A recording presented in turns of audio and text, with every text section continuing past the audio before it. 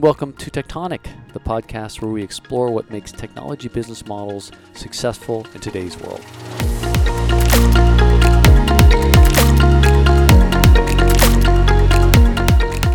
In this episode, we will be playing a fireside chat I conducted with Sue Barsamian, a seasoned tech executive that has held leadership roles at Mercury Interactive and Hewlett-Packard. She currently serves on multiple boards, including Gainsight and Box. In this discussion, I asked Sue to share her learnings from several pivotal moments in her career, including navigating a federal investigation. I think you will find Sue both informative and inspirational. Enjoy.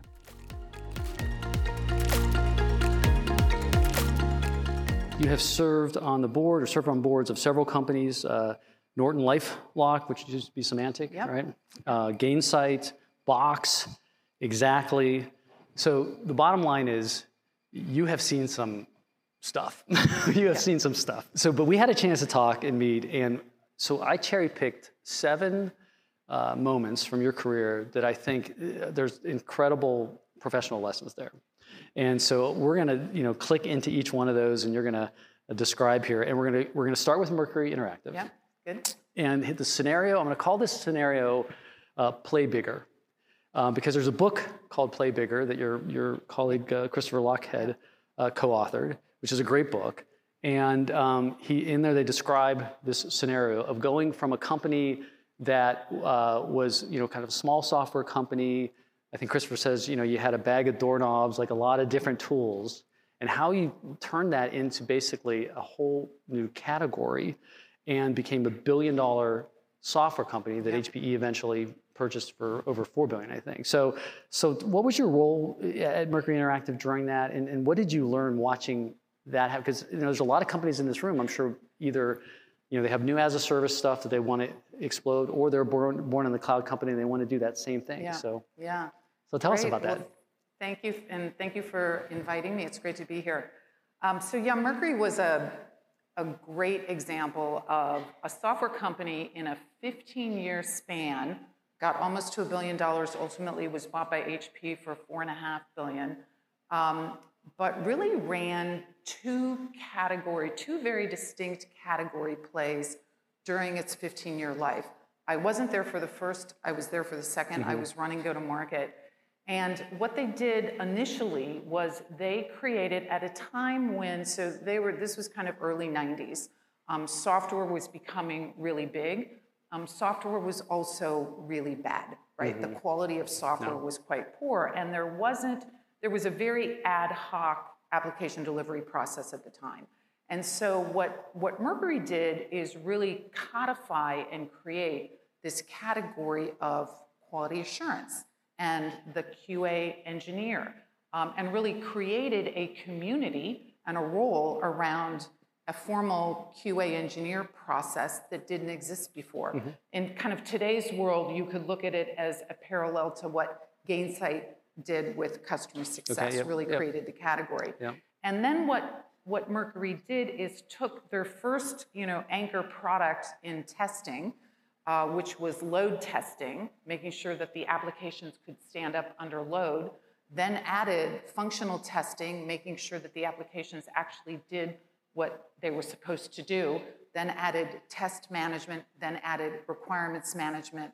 It was a very classic play of starting with a core product, adding some very, very close adjacent products to extend your TAM, but very close, selling to the same buyer. And they did it, arguably, I would say that's the easiest category play to do, and they did it very well. And that really fueled the company to about $350 million. So really great rise. And many companies would have been very satisfied with that. But Mercury saw, and actually at the same time, that category was being fueled by, I don't know how many people in the audience remember Y2K, but we were now we are really dating ourselves here. Y2K was gonna destroy the world, and software had to be tested to make sure that it would survive through Y2K, and that really, really fueled that category. But, Mercury was aggressive and said, this is a great category, but it's not an overly strategic category. You're kind of down in the bowels of app delivery. You're not really up at the CIO level. We are by far the dominant player in this category. Y2K is great, but it's going to come and go. And we're going to need more TAM. And when we go get more TAM, we'd also like to have more strategic TAM. Yep. So what we did is we created a category called business technology optimization. And what we did is we went right in the IT stack over to operations. Operations had a lot more TAM than app delivery. So we jumped into the application performance management market and connected it back to delivery, kind of the early days of DevOps, but it was connecting back to testing, not to dev. And then we went up to the CIO and we actually created, through an acquisition, IT portfolio management, and we tied business outcomes, a company's business processes, to the applications and the infrastructure that was powering those business processes. And that was business technology optimization. We brought in Christopher Lochhead, of now Play Bigger fame, who is just a legendary category creator. And we transformed ourselves into a BTO company. And you could say we faked it till we made it, or acted it till we are it. We did all of that. We had a ton of mojo. Really, when we were still pretty much a testing company, we transformed ourselves, I would say, from the inside out into being a BTO company. We did value selling. We did enterprise solutions consulting. We did, A+ enablement. We did all the things that you needed to do to move yourselves from being a transactional, really product company to a strategic to the CIO, really solutions company. And did it very well, and ultimately got bought by HP. And I think for the people in the room, what's so important about that journey, and Chris writes about it in the book, but is you have to have a strong point of view. And for a lot of you, and again, even if it's a new as a service offer, there's still doorknobs in the bag. It's like, I have this technology, or I've got this piece here. And there is no vision. There is no point of view about how you are going to change your customer's world. What are you bringing to the table, and what is your vision of the future of whatever this is? And so category creation is about painting a new vision. And I think in getting everybody in the company, I forget the term he uses, Zeds or Zels, but there can be nobody who's running around who's like, I don't think that really we should do that. And I'm sure at that time, there's probably some people who are like, can't we just stay with the testing? Yeah, I actually think it's a really great point. I think it's almost easier to create a category from nothing than it is to create a category from an anchor point that you already have. Because, one of the things Christopher did, and any of you who know Christopher, he's quite blunt, but you needed it, right? He started calling testing, which was the lifeblood of the company and quite successful by any measure. He started calling testing nit-norky and, not strategic. And it was like, wow, can he do that? That just seemed almost sacrilegious. But he had to do it to create a new mentality. Had to break the mentality, had to get the company to understand, basically put the company in a zone of discomfort, which made the company feel like if you just keep doing this thing that you're doing that you think is great, you're going to ultimately hit the wall. And he did that very effectively because, if you think about leadership ultimately as making people face reality and then motivating them to change, right? Sometimes the making people face reality is the hardest part of that process. We see that. And sometimes you need a knock over the head, and he was our knock over the head for sure. And I think the equivalent for anybody who's a hardware company here, the equivalent of what you're describing is to walk in, to the executive team, to everybody and say, hardware margins don't matter, right? That's just like, you at HP, it's like walk in and say, hardware margins just don't matter. I mean, people would be like, what are you talking about? That is our lifeblood. But that's sort of what you have to do if you're going to have a bold vision and jumpstart growth. So I want to actually go to HP. Yeah. Because you were there. And I'm going to call this scenario turning the Titanic, because this was when we're talking HP, not separate, not HPE, Yeah, HP Inc. This yeah, is like exactly. the whole enchilada. Yeah.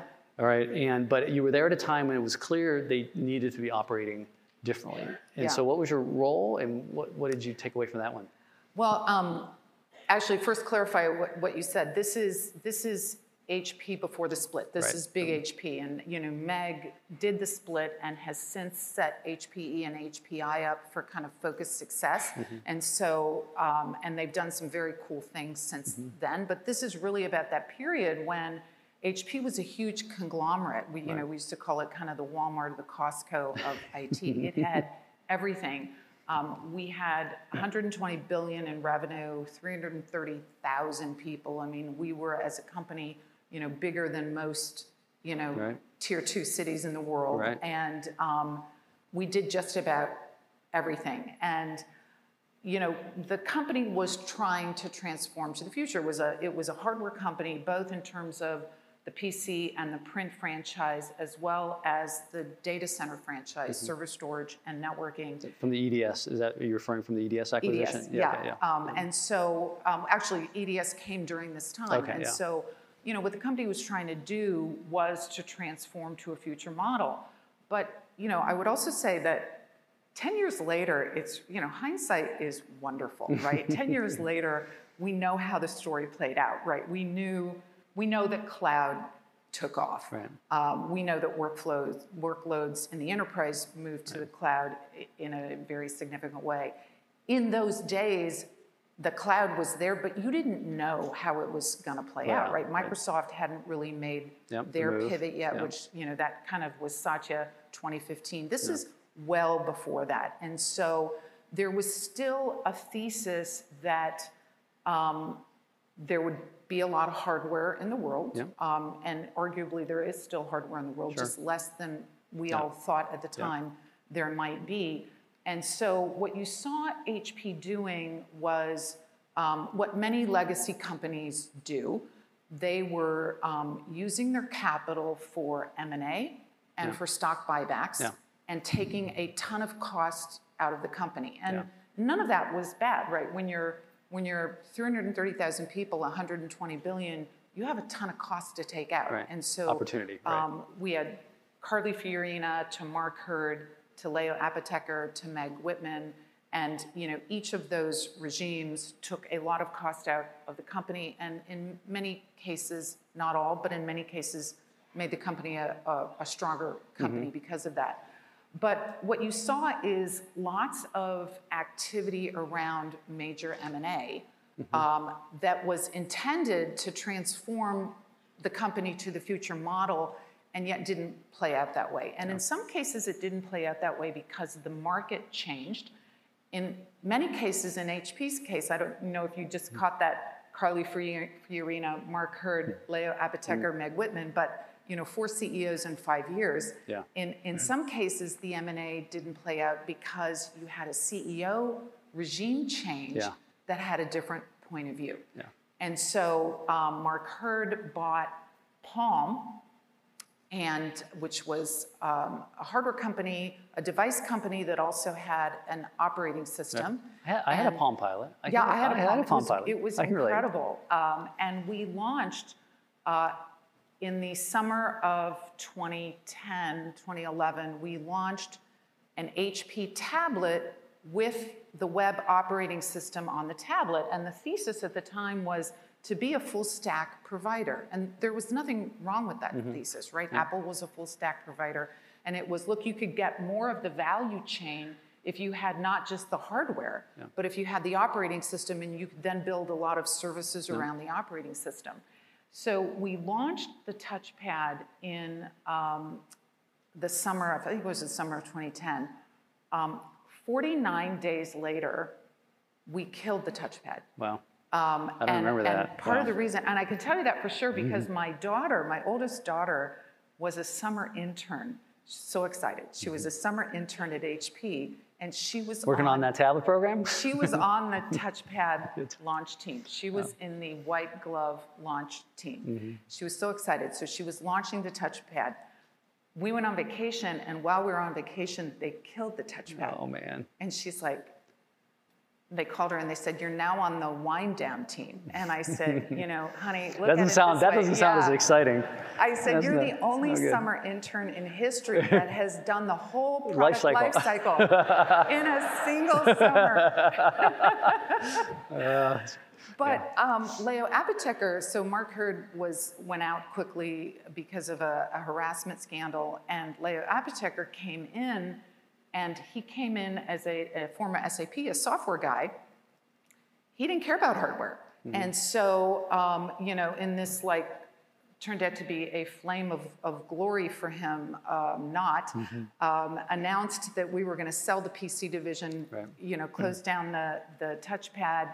And that didn't turn out very well for him because he didn't even last a year. Right. But my point is, Palm was, for Mark, a very strategic acquisition that was setting the company up for a path that then Leo didn't agree with. So, you know, who knows? Maybe we all would still be using Palm devices if they would have stuck with it. If that didn't happen. Yeah. So, you know, as you're watching, because I do think that the HP case study is illustrative for everybody that's in a company that's been around for a while. You do have a lot of legacy, and you are trying to figure out, you know, the next turn. Yeah. And but you have a culture that I'm sure it's tough to get people to want to, you know, go to that next turn, right? So and again, cutting cost is not the next turn. Yeah. That's not the next turn. Right. You know, and so, you know, is there any, you know, when you look, like you say, hindsight's awesome. When you look back, is there anything that you think could have been done differently to try to get more focus? I know there was a lot of chaos at the CEO level, but below that, is there anything that when you look back and say, I think we should have maybe taken this differently in terms of just focus or approach culturally? You know, look, I think, you know, first of all, I was there for 10 years, which I never thought I would be, and I learned a ton, I would say. But much of what you learn is the good and the bad, right? And watching this really iconic company brand try to figure it out, and an amazing tech company, an amazing customer-centric company, and just a lot of really smart people there. And, you know, I think ultimately having a company that's trying to do consumer and enterprise is really, really hard. Yeah. And so I think if you roll forward to 2015, the split of the PC and the print business from the enterprise business was the right thing to do. And, you know, in the consumer business, being a device business is fine, but they needed to be free to go prosecute their own agenda. And you know, we probably should have done that a lot earlier, not the way Leo wanted to do it, but should have done it a lot earlier. And on the enterprise side, you know, look, you know, maybe I'm biased because I came from the software side, but one of the reasons I stayed at HP was there was a group of people, software executives in the software business, which was about $3.5 billion at the time, that were, you know, was great software talent. And HP spent, believe it or not, from 2005 to 2015, $20 billion buying some of the best software companies in the world, right? Mercury, Opsware, the list goes on. $20 billion. And so what was exciting about that, if you were on the software side, is, wow, we are going to build the next great software company inside HP as the next big chapter. But to your point, what happens, you know, there's this saying, which is you're as a parent, you're only as happy as your least happy child. And in a company, it's like you're only as healthy as your least healthy business. And so the enterprise, you know, Mark Hurd bought EDS for $15 billion. It was a huge outsourcing business. And then the outsourcing market immediately changed. And suddenly we had this like almost albatross of a huge business that was bleeding cash. And honestly, software just got lost in the shuffle, right? You've got hardware, you've got this huge services business, you've got these big problems that you still have to go to the street and report every quarter. And, you know, and you would go to these executive meetings and all people would talk about was EDS, because the magnitude of the problem of EDS dwarfed anything we were trying to do in software. And so, what I would say is the fact that the original HP OpenView franchise plus, which was quite strong, plus $20 billion of software M&A, the fact that that atrophied within the company and ultimately got sold off is, I think, the biggest crime. And it was just a fact of the issues in hardware and services were of such bigger magnitude that it became really hard to have that point of view, which is we've got to pivot this company to software. And again, in fairness, in those days, you didn't really know how rapidly hardware was going to fall off the cliff or not. Right? I think HP is a really important case study for a lot of people in the room, because there are companies here that have been around a long time as well, like HP, that still have a business model transformation they have to go through. And I think Jamie and I call it the manana strategy. A lot of times people think they have a lot of runway on this, and I would say the only difference now compared to when we watched HP go through those challenges is velocity. Things change a lot faster now. The markets change faster. The business models are changing faster. So HP, in some ways, even though things are changing, they had this runway because they changed, but there was, the rate was slower. Now it just happens like this. So I think it's a cautionary tale.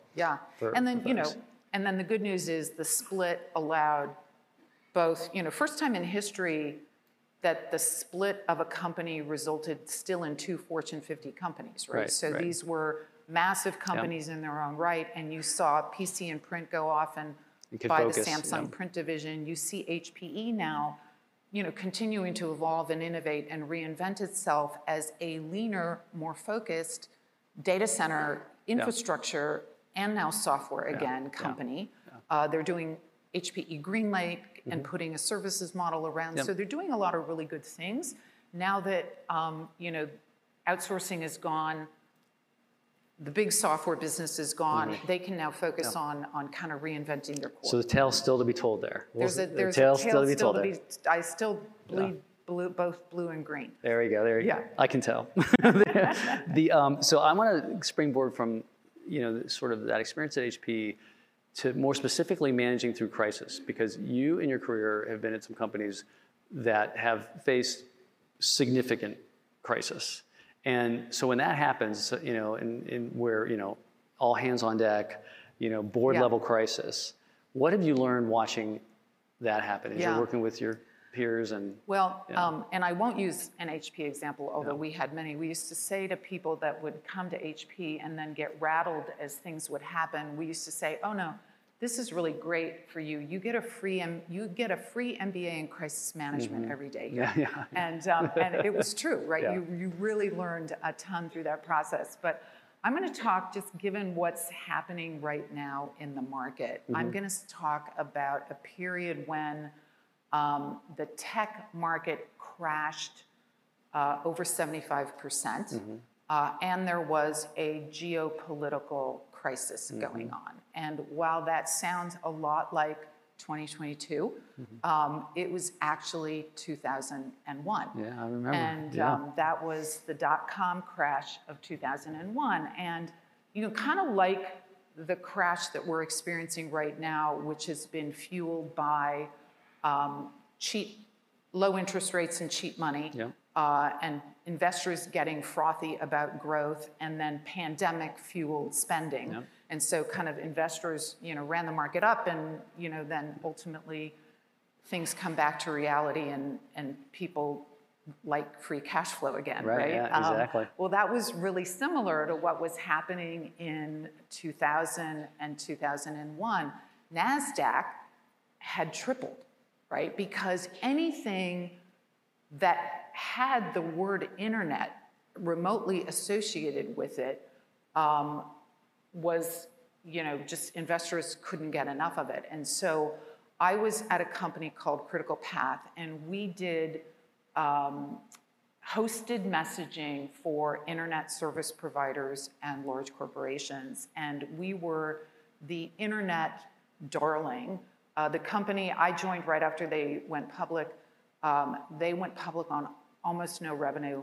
And then, revenue revenue rose dramatically, and the company, was worth, I think $3 billion on the street, and we were all rich on paper, which doesn't matter if it's on paper. You still think you're rich, and it was just a really great time. And then Critical Path was one of the first companies to hit the skids, because what happened, unlike today, where you have this investor-fueled frenzy around cheap money and pandemic spending, you actually have today a lot of really solid companies whose market caps were fueled by this investor frenzy, and now their market caps are suffering, but they're still really good companies, right? And still a viable company. They are going to recover. Right. And so in those days, these companies weren't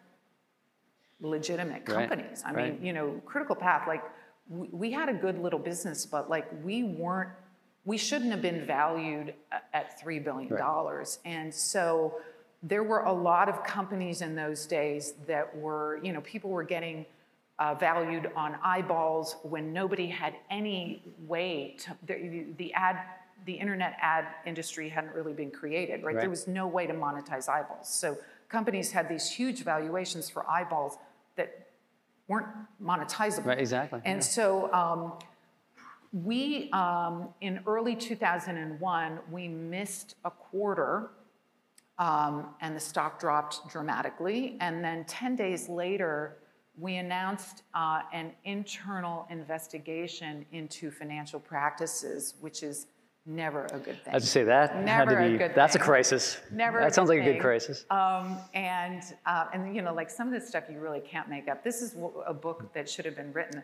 What did you learn in terms of working with your colleagues through that? So the ones that were there and had to steer the ship. Look, I believe that adversity reveals character. I think the pressure that some of those sales guys were under caused them to do things that they shouldn't have done. But I also think adversity builds character. And so I think that ultimately I didn't stay at the company, but I stayed for 6 to 9 months, because as a leader, you're responsible for jumping in and picking up the pieces and moving forward. And so, ultimately the fact that the company had a business model that still needed to be evolved. I mean, there was heavy lifting to do there in the short term. The emotional trauma, and I think we see that now even in this crisis, right? The emotional trauma of people being paper rich and having it evaporate in a very short period of time is, that's just a really hard thing to deal with an employee base, right? The customers were easier, quite frankly, because we were still running the service. They were still getting email from us. I mean, that was kind of the easy part. There weren't really other places the customers could go. We were the provider, but it was really hard for an employee base that arguably it was a false floor, right? But that's a very emotional thing for an employee base to go through. And I think I learned a ton as a leader about how to manage people and specifically employees through a crisis. And one of the things I did, and I now use this both for crises as well as M&A situations, is you can't wake up every morning and try to reassess your situation. Should I go? Should I stay? Should I go? Should I stay? I mean, you'll drive yourself absolutely crazy. And so what I did is I said, look, I'm gonna be in 3-month increments of time. And if I decide that I'm in, I'm in. And for 3 months, I'm gonna work like hell, and I'm gonna try to help recover this company. And 3 months from today, put a little marker in my calendar, I will reassess the situation and decide whether I'm in for another 3 months or whether it's time to go. And that just gave me my sanity, because I wasn't looking at everything that happened every day and trying to go, oh my God, I should have gone, right? It's like, I'm here for another 3 months. I'll assess it later, and that works really well. I just want to make a comment about that tactic, because a lot of time I will talk to members who they're in a company and they're frustrated because they feel the company's not moving fast enough. They're not, and you can see what you're talking about. They're kind of driving themselves crazy because they're like, hey, should I stay? Should I be? I think this tactic of saying, look, I'm in, but I put time frame around it. Yeah. I'm in for, and again, don't say I'm in for 3 weeks. I'm in for 3 months. Yeah. If the company starts to demonstrate some progress, then I'll probably re-up. But the other thing I'll say, though, if the company's not making progress, I get concerned. I see a lot of professionals do not cut their losses. Yeah. They stay in that company, they stay in that situation, they're not happy, they know the company's not moving fast enough, and they go, well, I guess I'll work, keep going. And they don't really they don't force themselves to say, hey, if I don't see real progress by here, I got to go. Yeah. And I think professionally, that's the discipline you have to have. And that's exactly what I did. And on my 3rd cycle, now I tell people do it for 6 months, but in those days I did it for 3 months. On my 3rd cycle, I'm like, you know what? I need to go. Yeah. And the other, one of the things I learned much later at HP from Meg Whitman, because, Meg came in as kind of the 4th of the 4 CEOs in 5 years, and, just had so much cleanup to do. And, some of it was quite brutal. I mean, when a company, has to let go through the span of several years, 75,000 people, right? There's a lot of tough decisions to be made. And what Meg did is she said, look, it's right person, right role, right time, right attitude. And it's nothing personal. It doesn't mean people are bad. It means you're no longer the right person for this role at this time, or maybe you are, but you're burned out. And so for me, after like the 3rd 3-month cycle, I was just fatigued. Yeah. I was just tired, and I was no longer the right person to run marketing going forward. Yeah. And I knew it. I think the company was starting to do it, and we did a amicable separation, and they were able to get somebody fresh, and I was able to move on. Yeah. My next gig was Mercury, and so it worked out. Yeah. But it was much more painful for me at the time. It was later, after working under Meg, that I got a lot more mature about the transition of people. And, just and that's like, an important skill as a leader, for sure. As a leader, it's huge. Hey, I'm going to jump around on you. I definitely want to get your perspective, because you serve on the board of several born in the cloud companies, right? Box, Five9, Gainsight, exactly.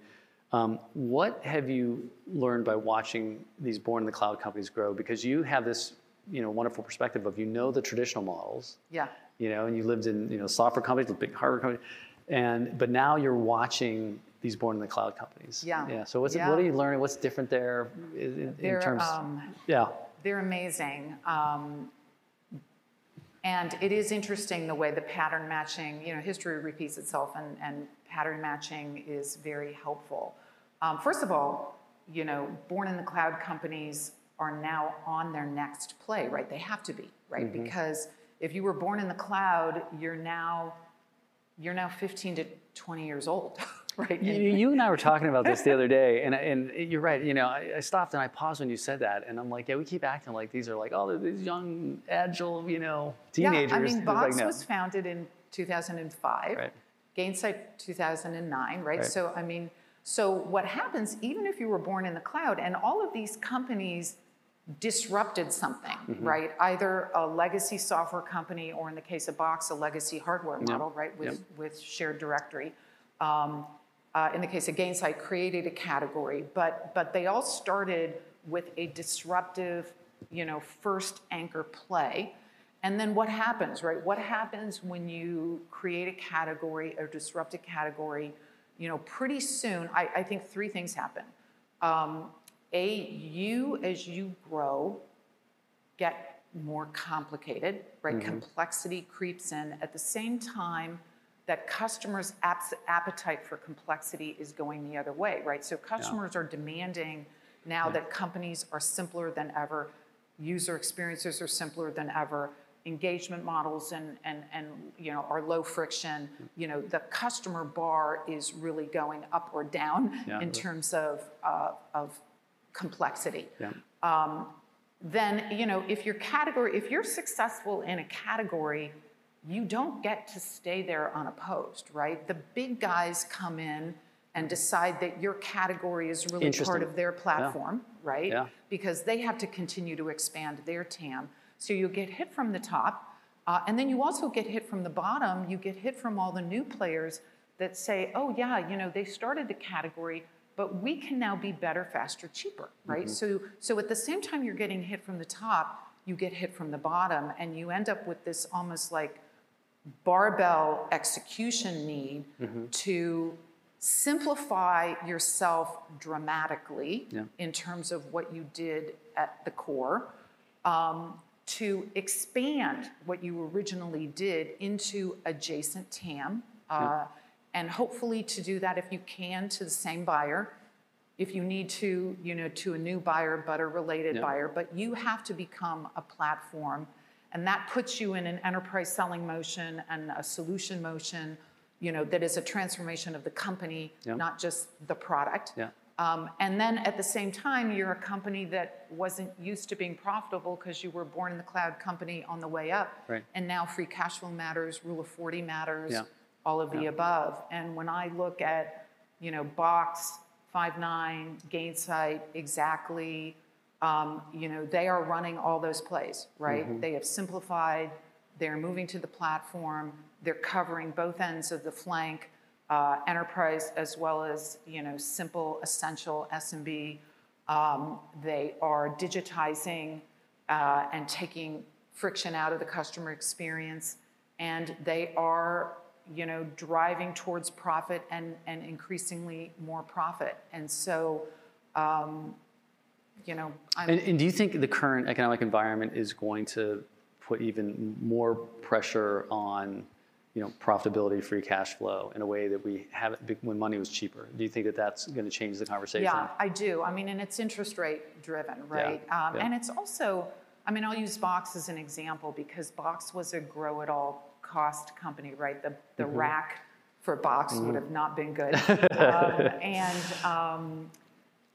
You know, we brought in, to your point on benchmarking, we brought in McKinsey, a team that I had worked with many times at HP.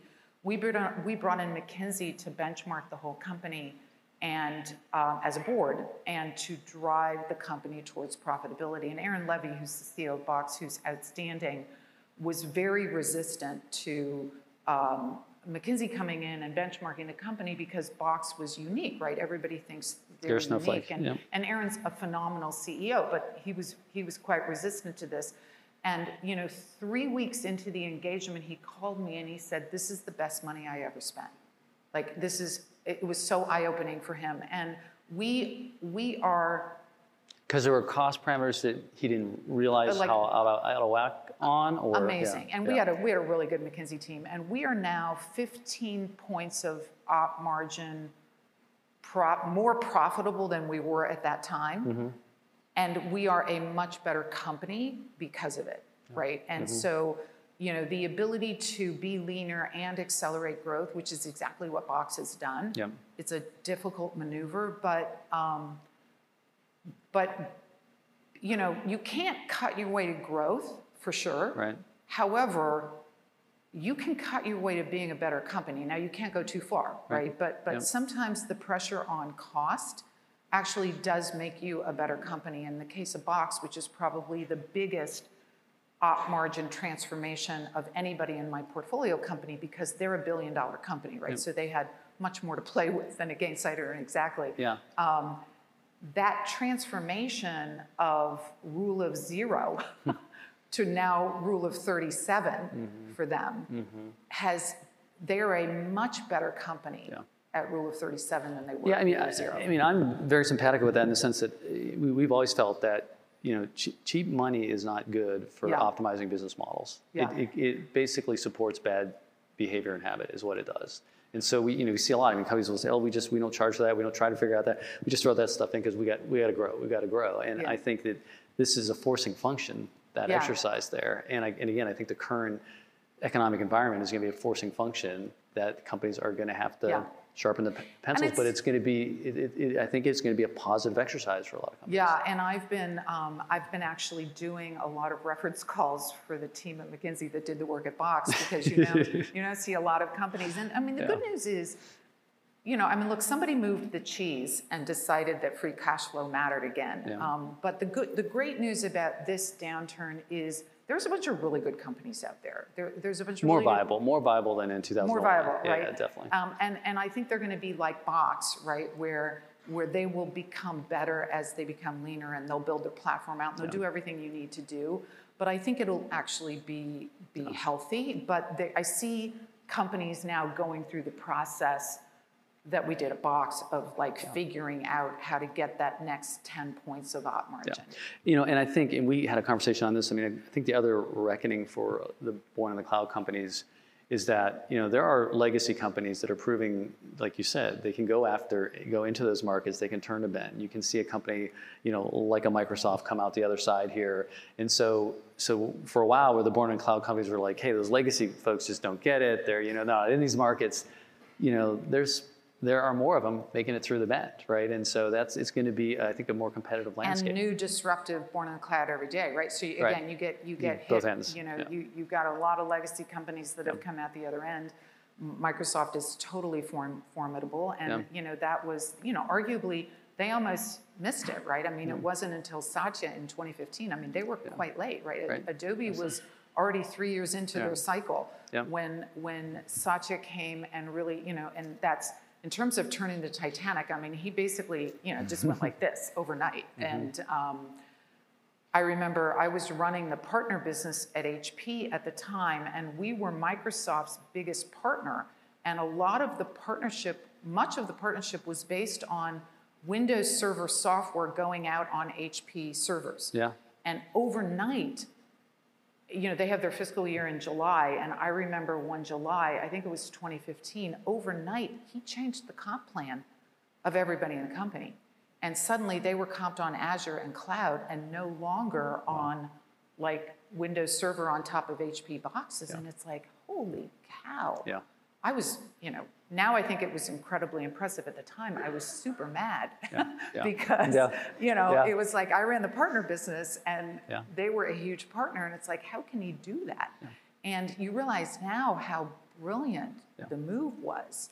Yeah. Well, that's that's, again, these technology leaders that have vision and conviction. Yeah. Are going to lean into it. I mean, I can't tell you how many inquiry calls we've had around, hey, we're doing a new as a service thing, and we're not sure how to comp on this, and it's like I want to do something, I don't want to rock the boat. Yeah. Right, and you hear that and you go, well, it's like you're not serious about this. Yeah. There is no conviction there, right? And so I think it takes, again, I'd like to see more leaders in that bucket where you have to make some bold moves if you really want to go where the growth is. Yeah. And capture it. So I'm watching the clock. There's one question I definitely want to get on the table with you, and that is. The fact that you serve as the chairman of the National Action Council for Minorities and Engineering. Yeah. And so I'm curious, how you became involved, and most importantly, because this is something we're very committed to at TSIA, is how do we drive more diversity in this industry? Yeah. So how did you get involved with these folks? So how did I get involved? So NACME has been around for about 50 years, and Bill Hewlett and David Packard were one of the cohorts of corporate founders of NACME. Oh, I didn't know that. Okay, yeah. And the premise at the time, so go back, 50 years, maybe even over 50 years by now, the premise at the time was that in order for the US to remain competitive in technology, we would need a bigger tech workforce. And in order to get a bigger tech workforce, we would need participation from women and underrepresented minorities at a level that we didn't have today. Otherwise, the US was at risk of not having a tech workforce big enough to be competitive on the global plane. And so NACME is all about coming in at the university level, and we give about 1,300, I'm no longer part of the organization, but I was chairman at the time, about 1,300 scholarships to women and underrepresented minorities to about 50 member institutions. And then we had about 35 to 40 Fortune 500 companies that were corporate members of NACME who gave these students, internships, jobs, you know, so it was kind of a lifeline, if you will. Yeah. And, you know, look, I think diversity's, and I use diversity with a big D, right? Racial and ethnic and LGBTQ and, you know, gender, it's an issue. And, you know, I'm a big fan of programs like NACME, but those programs, you know, really have to go back to, you know, early and mid-childhood when kids are getting exposed to technology or not getting exposed to technology. And so NACME was doing a lot of really good things at the university level, but, you know, the important programs are really at the middle school level as well, and then NACME can intercept them when they get up to the later stage of the pathway. And, you know, I'm a big fan of metrics and transparency. You know, when I was an engineering grad in the early 80s, and I was a grad in the years when we actually had EEO requirements. So people say, how hard was it for you to be a woman in engineering? I'm like, it was easy because when I graduated, companies had to hire, I mean, I also thought I was pretty good, but like basically companies had to hire women and minorities because you had regulations. And then EEO went by the wayside and we went through decades without it. And now we're back to not regulatory, but through this whole ESG initiative, you now have an EEO report now that companies need to publish to their shareholders. And the EEO report essentially gives all the metrics, not only on your headcount diversity, but also gender pay equality, you know, any type of diversity pay equality. So lots of other additional interesting things. And so I think all those things are good. As I was going to ask, I mean, what do you feel are the pressure points that will help? Is it the reporting, the transparency, where companies, you know, they know they have to provide this, and so they're going to lean in more to trying to get, you know, to get the diversity so that those numbers don't look so terrible? Or yeah, you know, absolutely. And that's why, look, I think, first of all, I think there's no company that intentionally tries to be non-diverse. Maybe I've worked for only good companies who you know, everybody would like to be diverse, but in the heat of the battle every day, when you got to hire people fast and, you know, you just don't do it. You don't do it. And metrics do help.